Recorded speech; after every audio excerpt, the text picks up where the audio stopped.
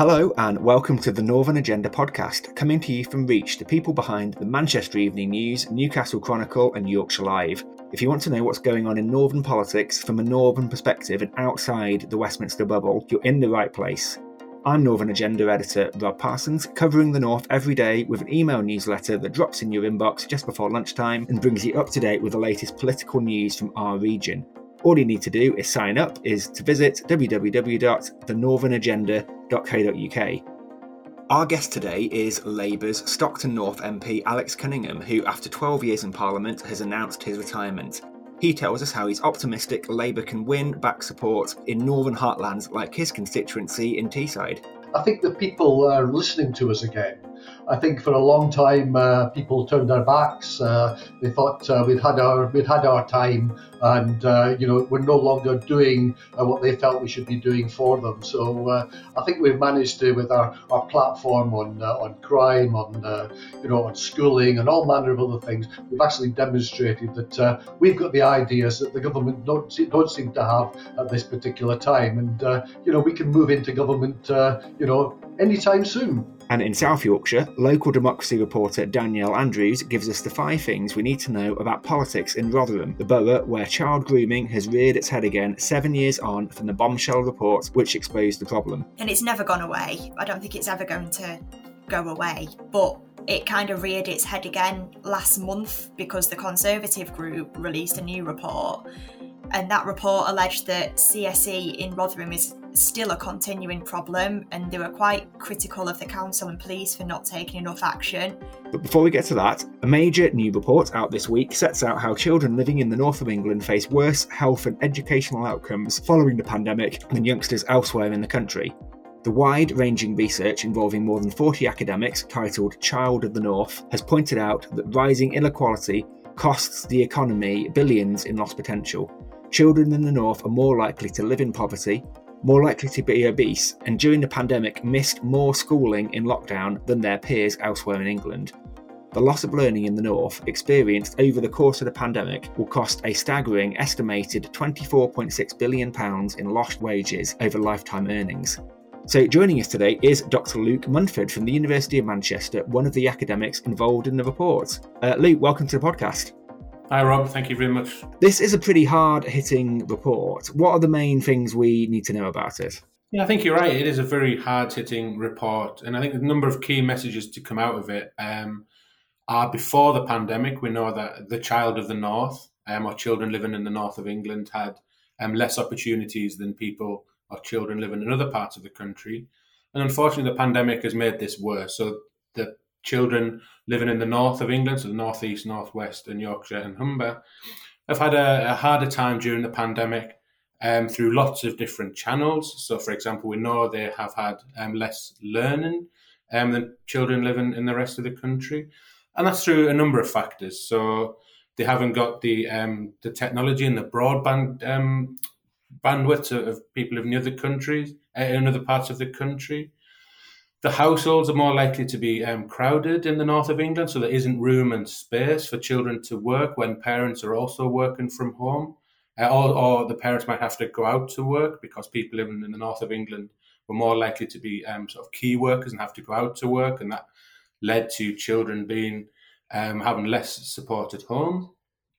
Children in the north are also more likely to feel lonely, and obviously that's understandable, and there's anecdotal evidence of children thinking they were being punished during the pandemic because they couldn't see their friends who they went to school with all the time. It massively changed their routine. And so it was really hard for the children living in the north to sort of comprehend what was going on.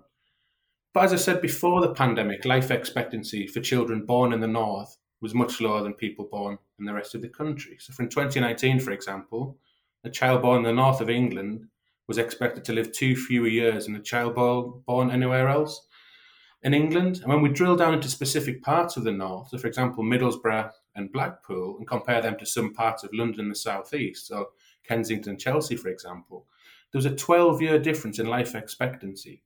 If you go even further, so Stockton Town Centre or Bloomfell part of Blackpool, and compare that to Kensington and Belgravia, there was over a 20-year difference in life expectancy. I mean, this is a crazy 20-year difference in life expectancy of children born in the same country at the same time. And there's nothing right and nothing about these inequalities that are fair and just. We don't have to live with them.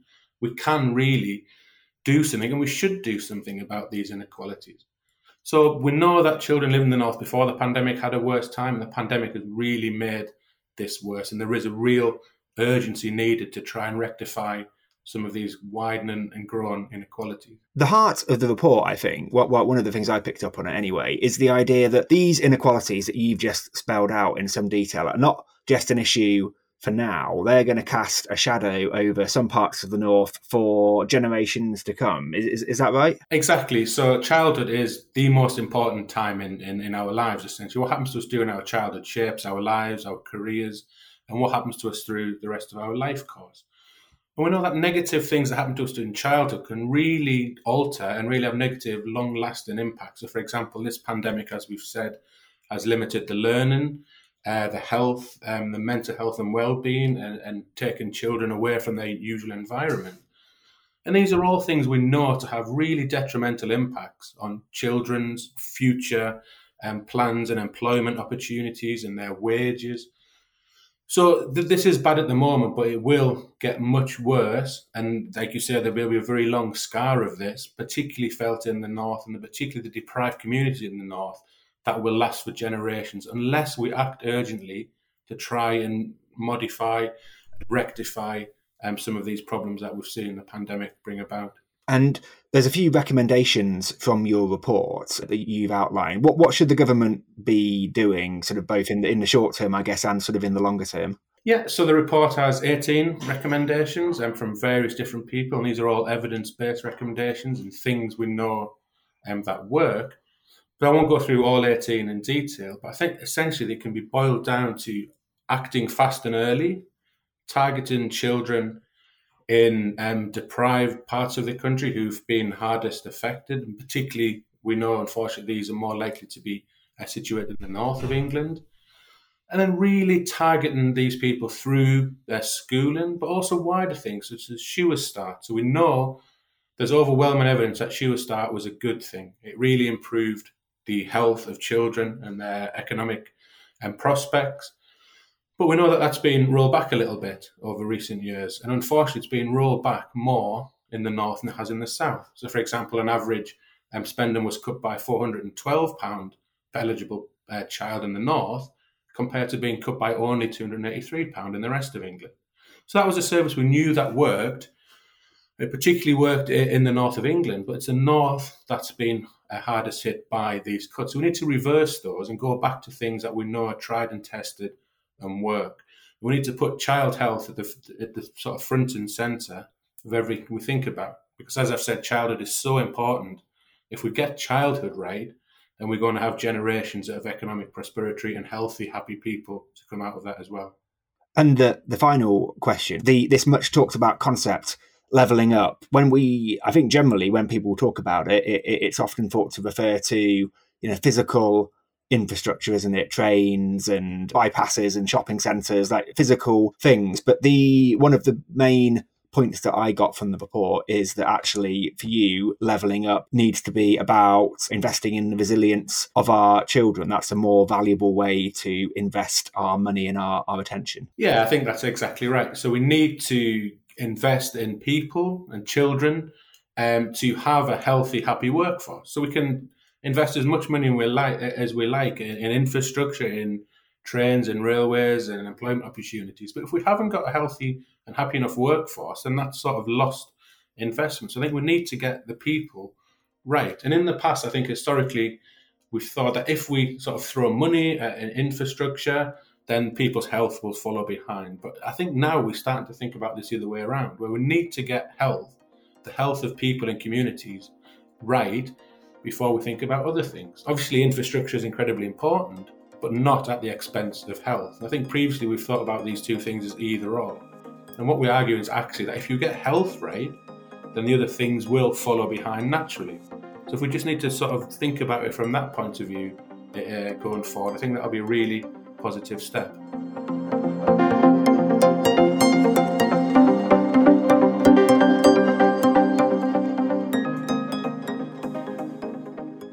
Now, if a week is a long time in politics, 12 years must be considered a lifetime, but that's the period that our guest today, Alex Cunningham, has served as Labour MP for Stockton North on Teesside, in a period that's seen a pandemic, Brexit and the rise and fall of Corbynism.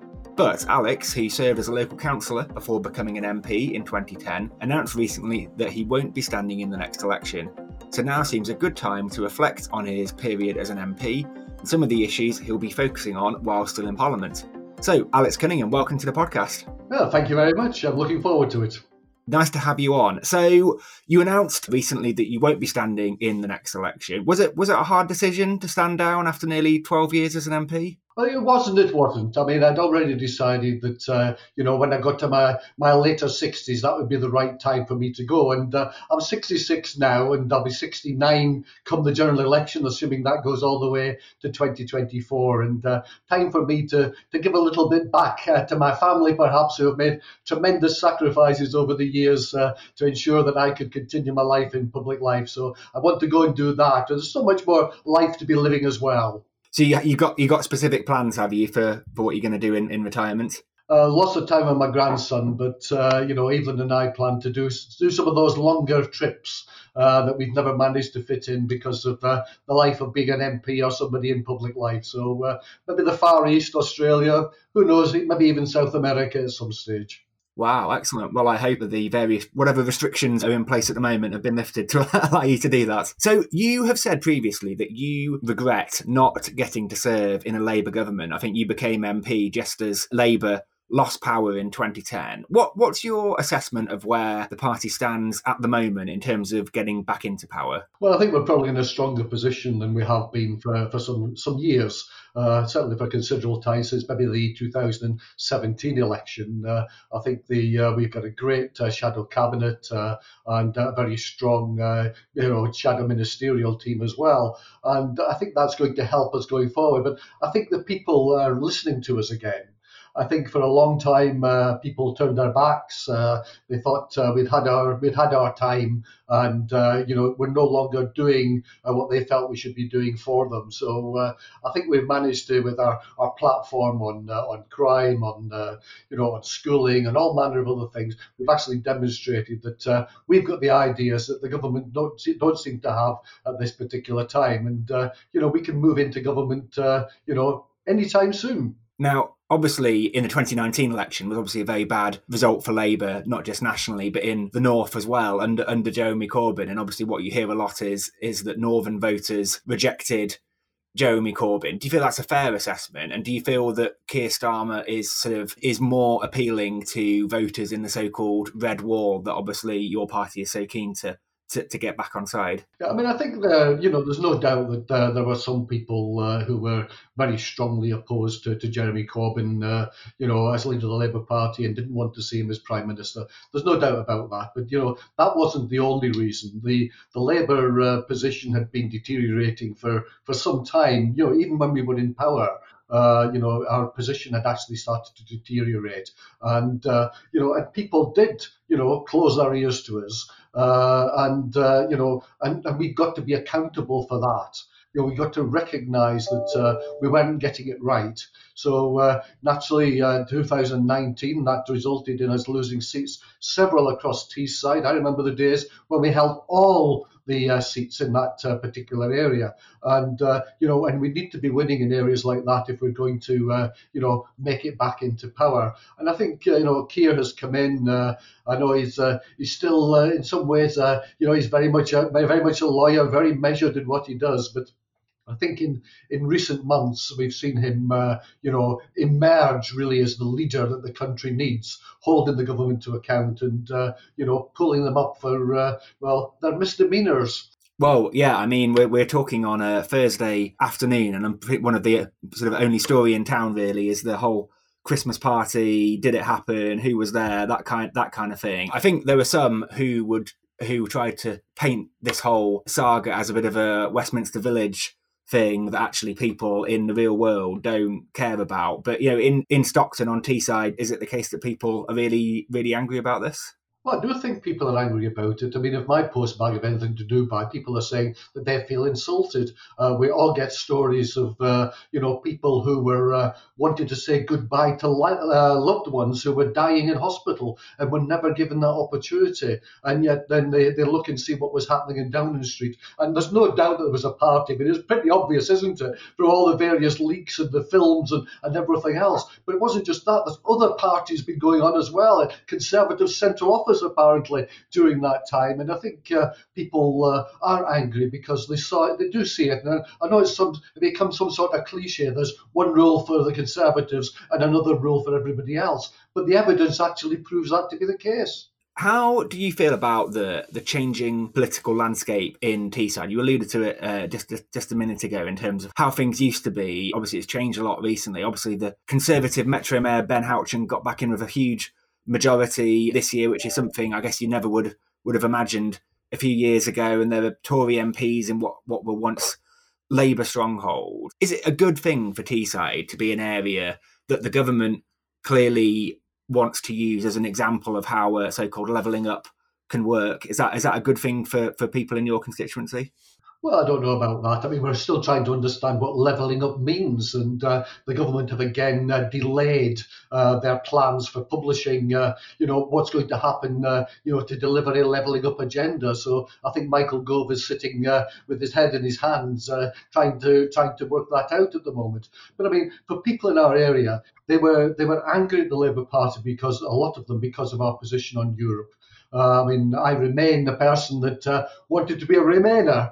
And 2/3 of the people in my own constituency voted against. In Hartlepool, it was even a higher proportion of people voted against, the EU, or voted to leave, in fact. So, we had to take that on the chin. But I think that we've hit a low point. We hit a low point in 2019, and I think that the work that we're doing now will start to rebuild confidence in our communities that we can deliver the things that they need, because they've seen so many broken promises. We had promises that there would be no increase in taxation, and yet national insurance contributions are going up. That's taxation. We were told that the government would sort out the social care business, and now we find out that actually is prejudiced against people in areas like ours where house prices are relatively low, and so they lose their entire estate, whereas people in other parts of the country have property and assets going into hundreds of thousands of pounds. So I think people will recognise,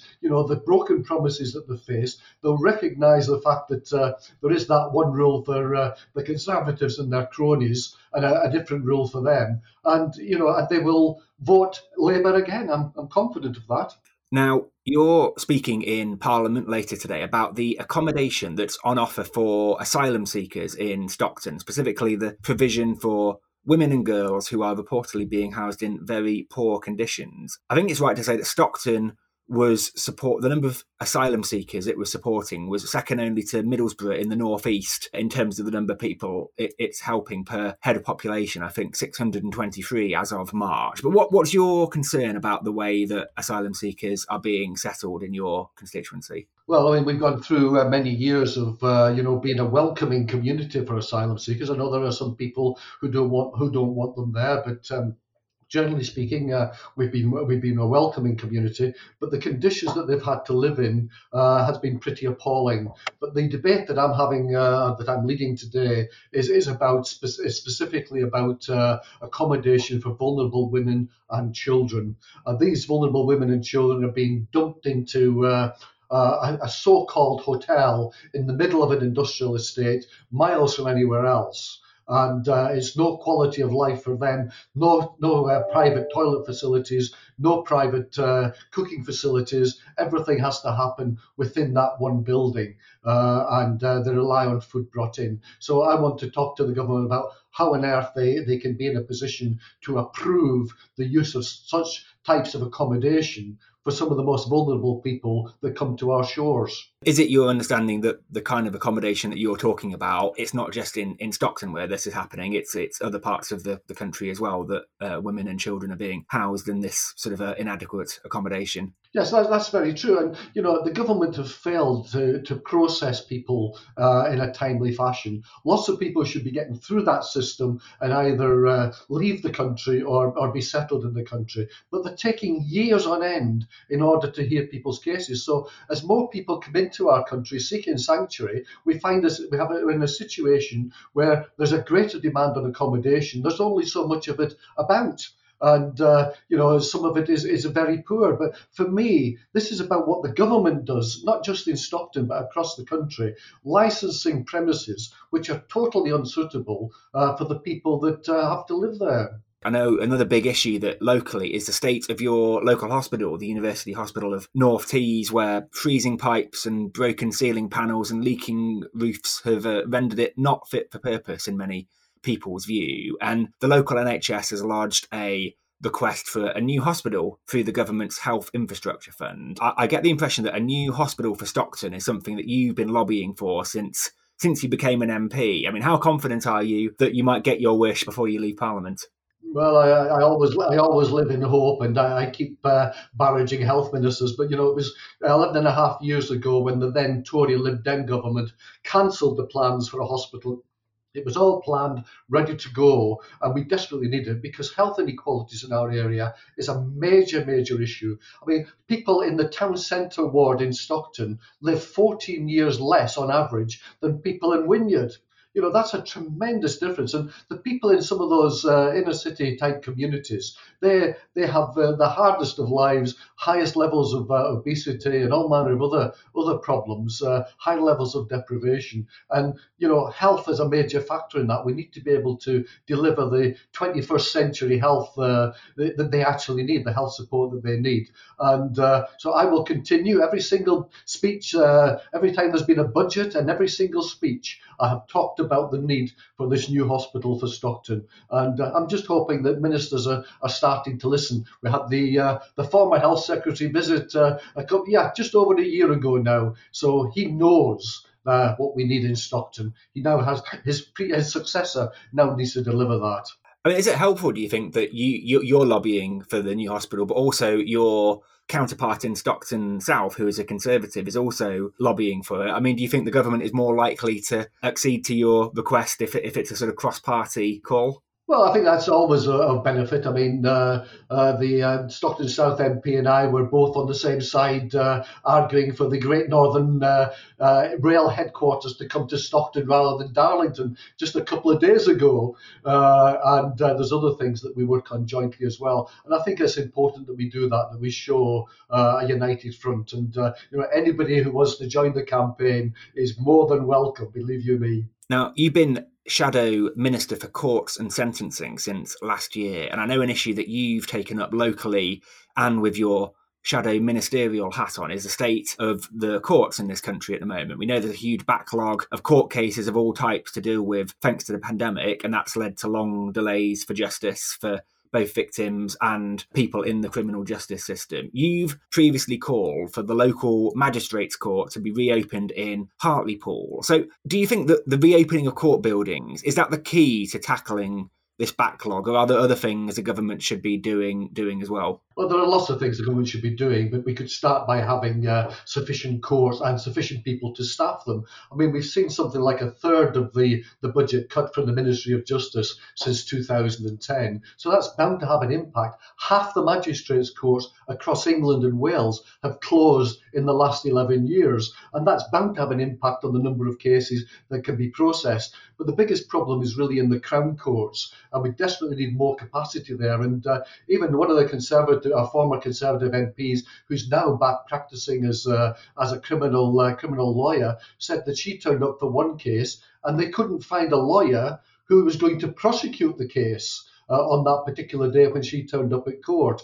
And so things like that are happening. There are insufficient people in the system, the lack of development of people into the roles for judges and things of that nature. And so they really need to get on with that. And I still think that the Conservatives ought to fulfil their pledge that they made during the Hartlepool by-election, when they said that they would deliver services locally. Well, services locally isn't Middlesbrough for the people of Hartlepool. Now, the final question, reflecting on your time as an MP, or maybe even in your 30 years in elected political life, what's been the moment that you'll sort of remember most when you're on your travels around South America or Australia? Well, the main reason I ever wanted to get into politics, because I wanted to fight for young people in particular, and even in more particular, those in deprived communities. And that's something that I've continued to do. And one of the things that I did manage to achieve, I actually managed to get a piece of legislation in place to ban the smoking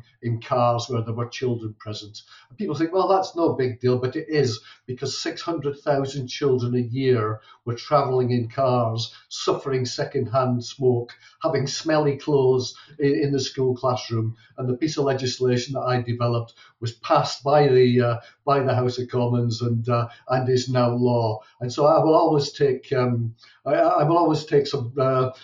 satisfaction, I think, from that particular thing. But the bottom line for me is, it's just been a tremendous privilege to have, represented the people of Stockton North, and I'm grateful to them for returning me, 4 times in a row. Alex Cunningham, thank you very much for your time. Thank you.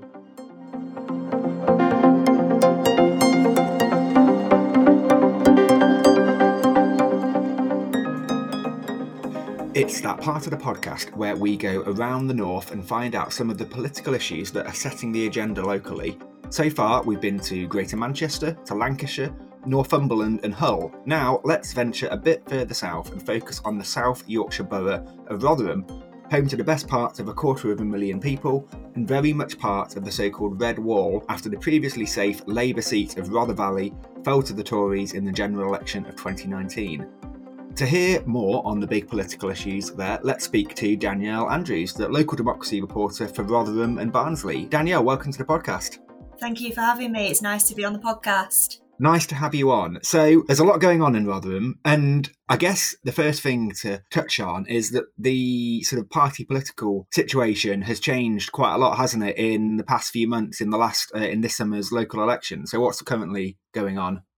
The Conservatives won 20 seats on Rotherham Metropolitan Borough Council, and they now form the largest opposition party. They went from 0 to 20, and Labour only just held on to their majority with 32 seats, which was just 2 more than the 30 that they needed to stay in control of the council. So it was a really big swing. The leader of the Rotherham Conservatives, Councillor Emily Barley, I spoke to her on the election the day she was elected, and she said the party won more seats than expected. I don't think anybody really expected them to go from 0 to 20 in one election, but there you go.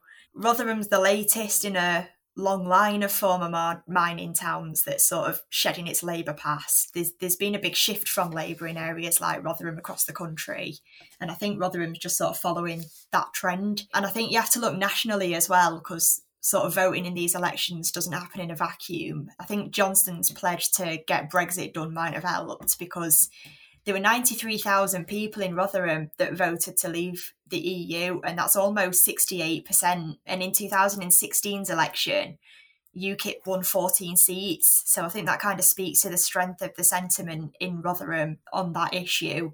I can't say that the child sexual exploitation scandal didn't have an effect on the election. The Conservatives have said that it is an issue that was raised on the doorstep during their campaigning. And I mean, people in Rotherham saw that happen under a Labour council administration and a Labour police and crime commissioner, and I think that's massively eroded confidence in the council and the police. You mentioned that the child sexual exploitation scandal, so it goes back to 2014, doesn't it? The Alexis J report, which revealed that I think it was 1,400 children had been groomed in the town over the course of the previous 10, 20 years, and it really was quite a bombshell report that put a lot of things into motion. But 7 years on, it's still very much a live sort of political issue in Rotherham, isn't it? Yeah, I mean, it's never... I've done this job for about 18 months now, and it's never gone away. I don't think it's ever going to go away.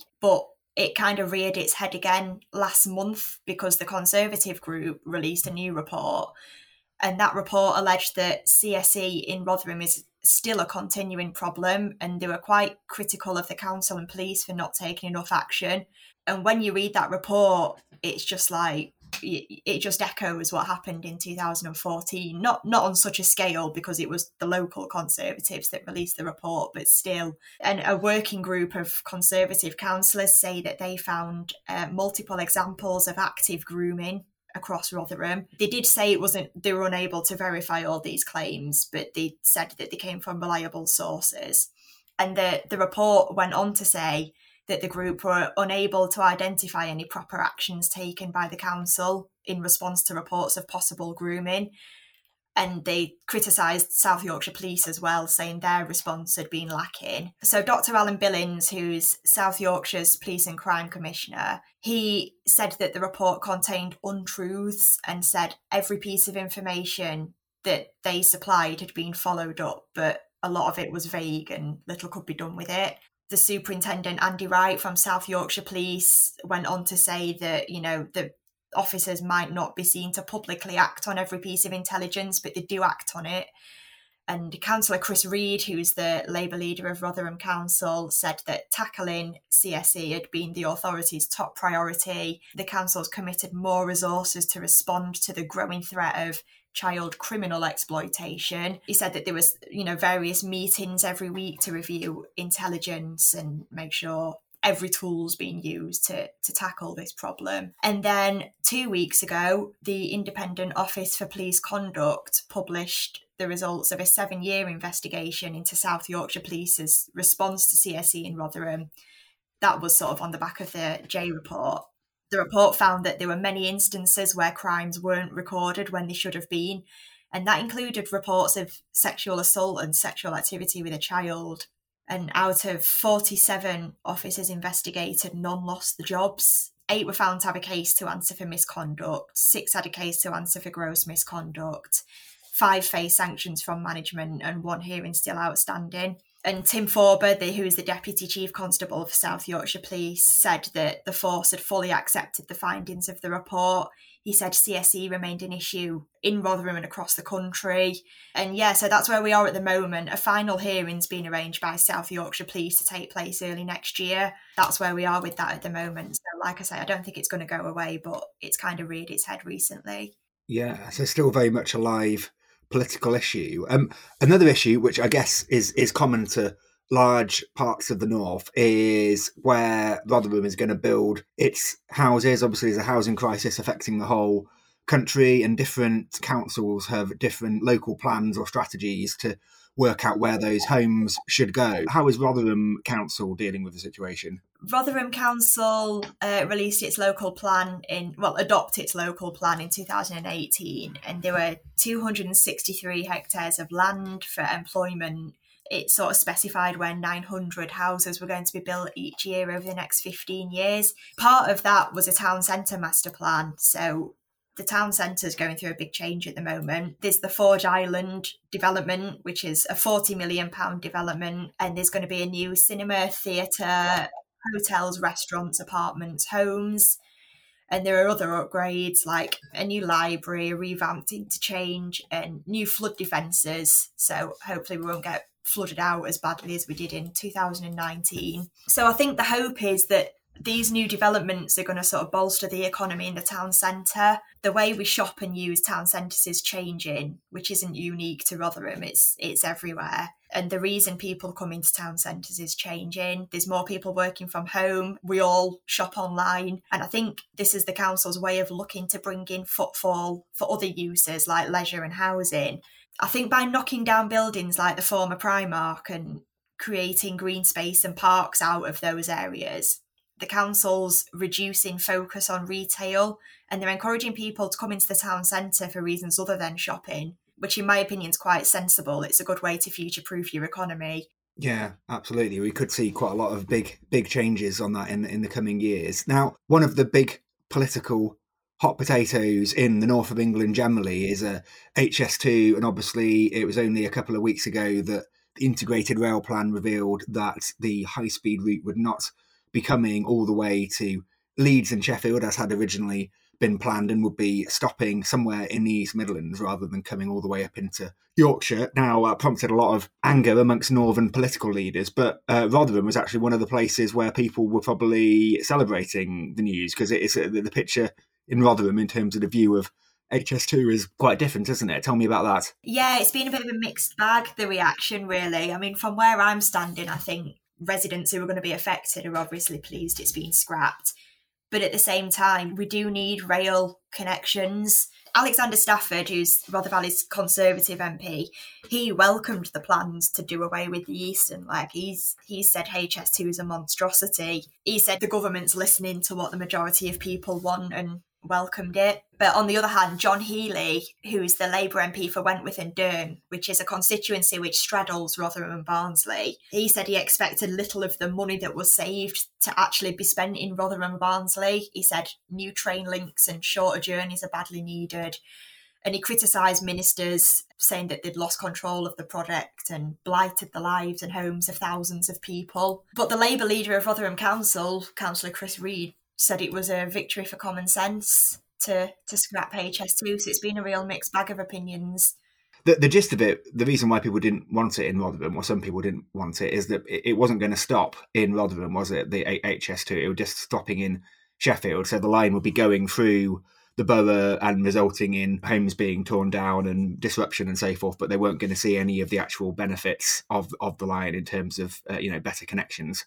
Yeah, people would have seen the communities torn apart, and for a benefit that they couldn't see for themselves. So I think that's why it was so opposed. You had whole communities being potentially torn down for something that wasn't going to bring much benefit to Rotherham. So you can see why it weren't popular. The final topic affecting Rotherham politics is the strains on the local council's budget. Obviously, again, this is not just particular to Rotherham, but there are particular issues that are putting Rotherham Council's budget under pressure, aren't there? There was a financial update at full council in November, and it said that the 2-year budget, which was set in February 2019, it required £34 million of budget savings, and of that, 18 million still outstanding.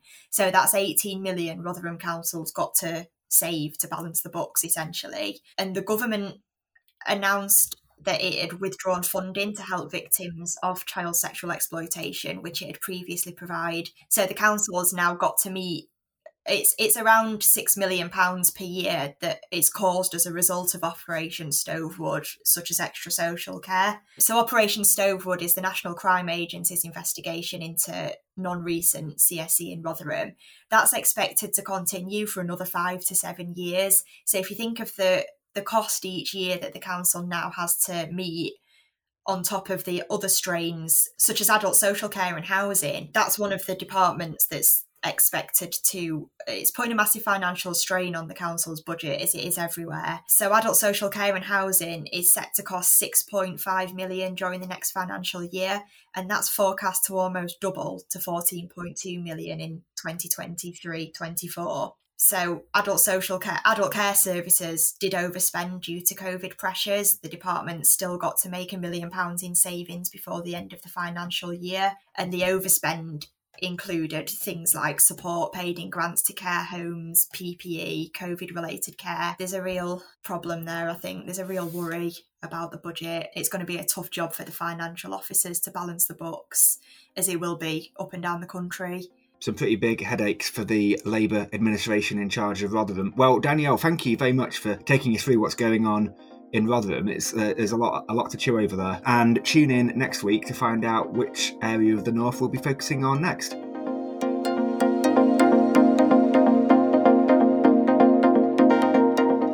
Thank you for listening to the Northern Agenda podcast. And don't forget, you can subscribe to our daily newsletter at thenorthernagenda.co.uk. It's more important than ever for Northern voices to be heard. The Northern Agenda is a laudable production for Reach. It's presented by me, Rob Parsons, and Dan O'Donoghue, and it's produced by Daniel J. McLaughlin. If you enjoyed this episode, please subscribe to The Northern Agenda wherever you listen to your podcasts, including Apple and Spotify. See you next week.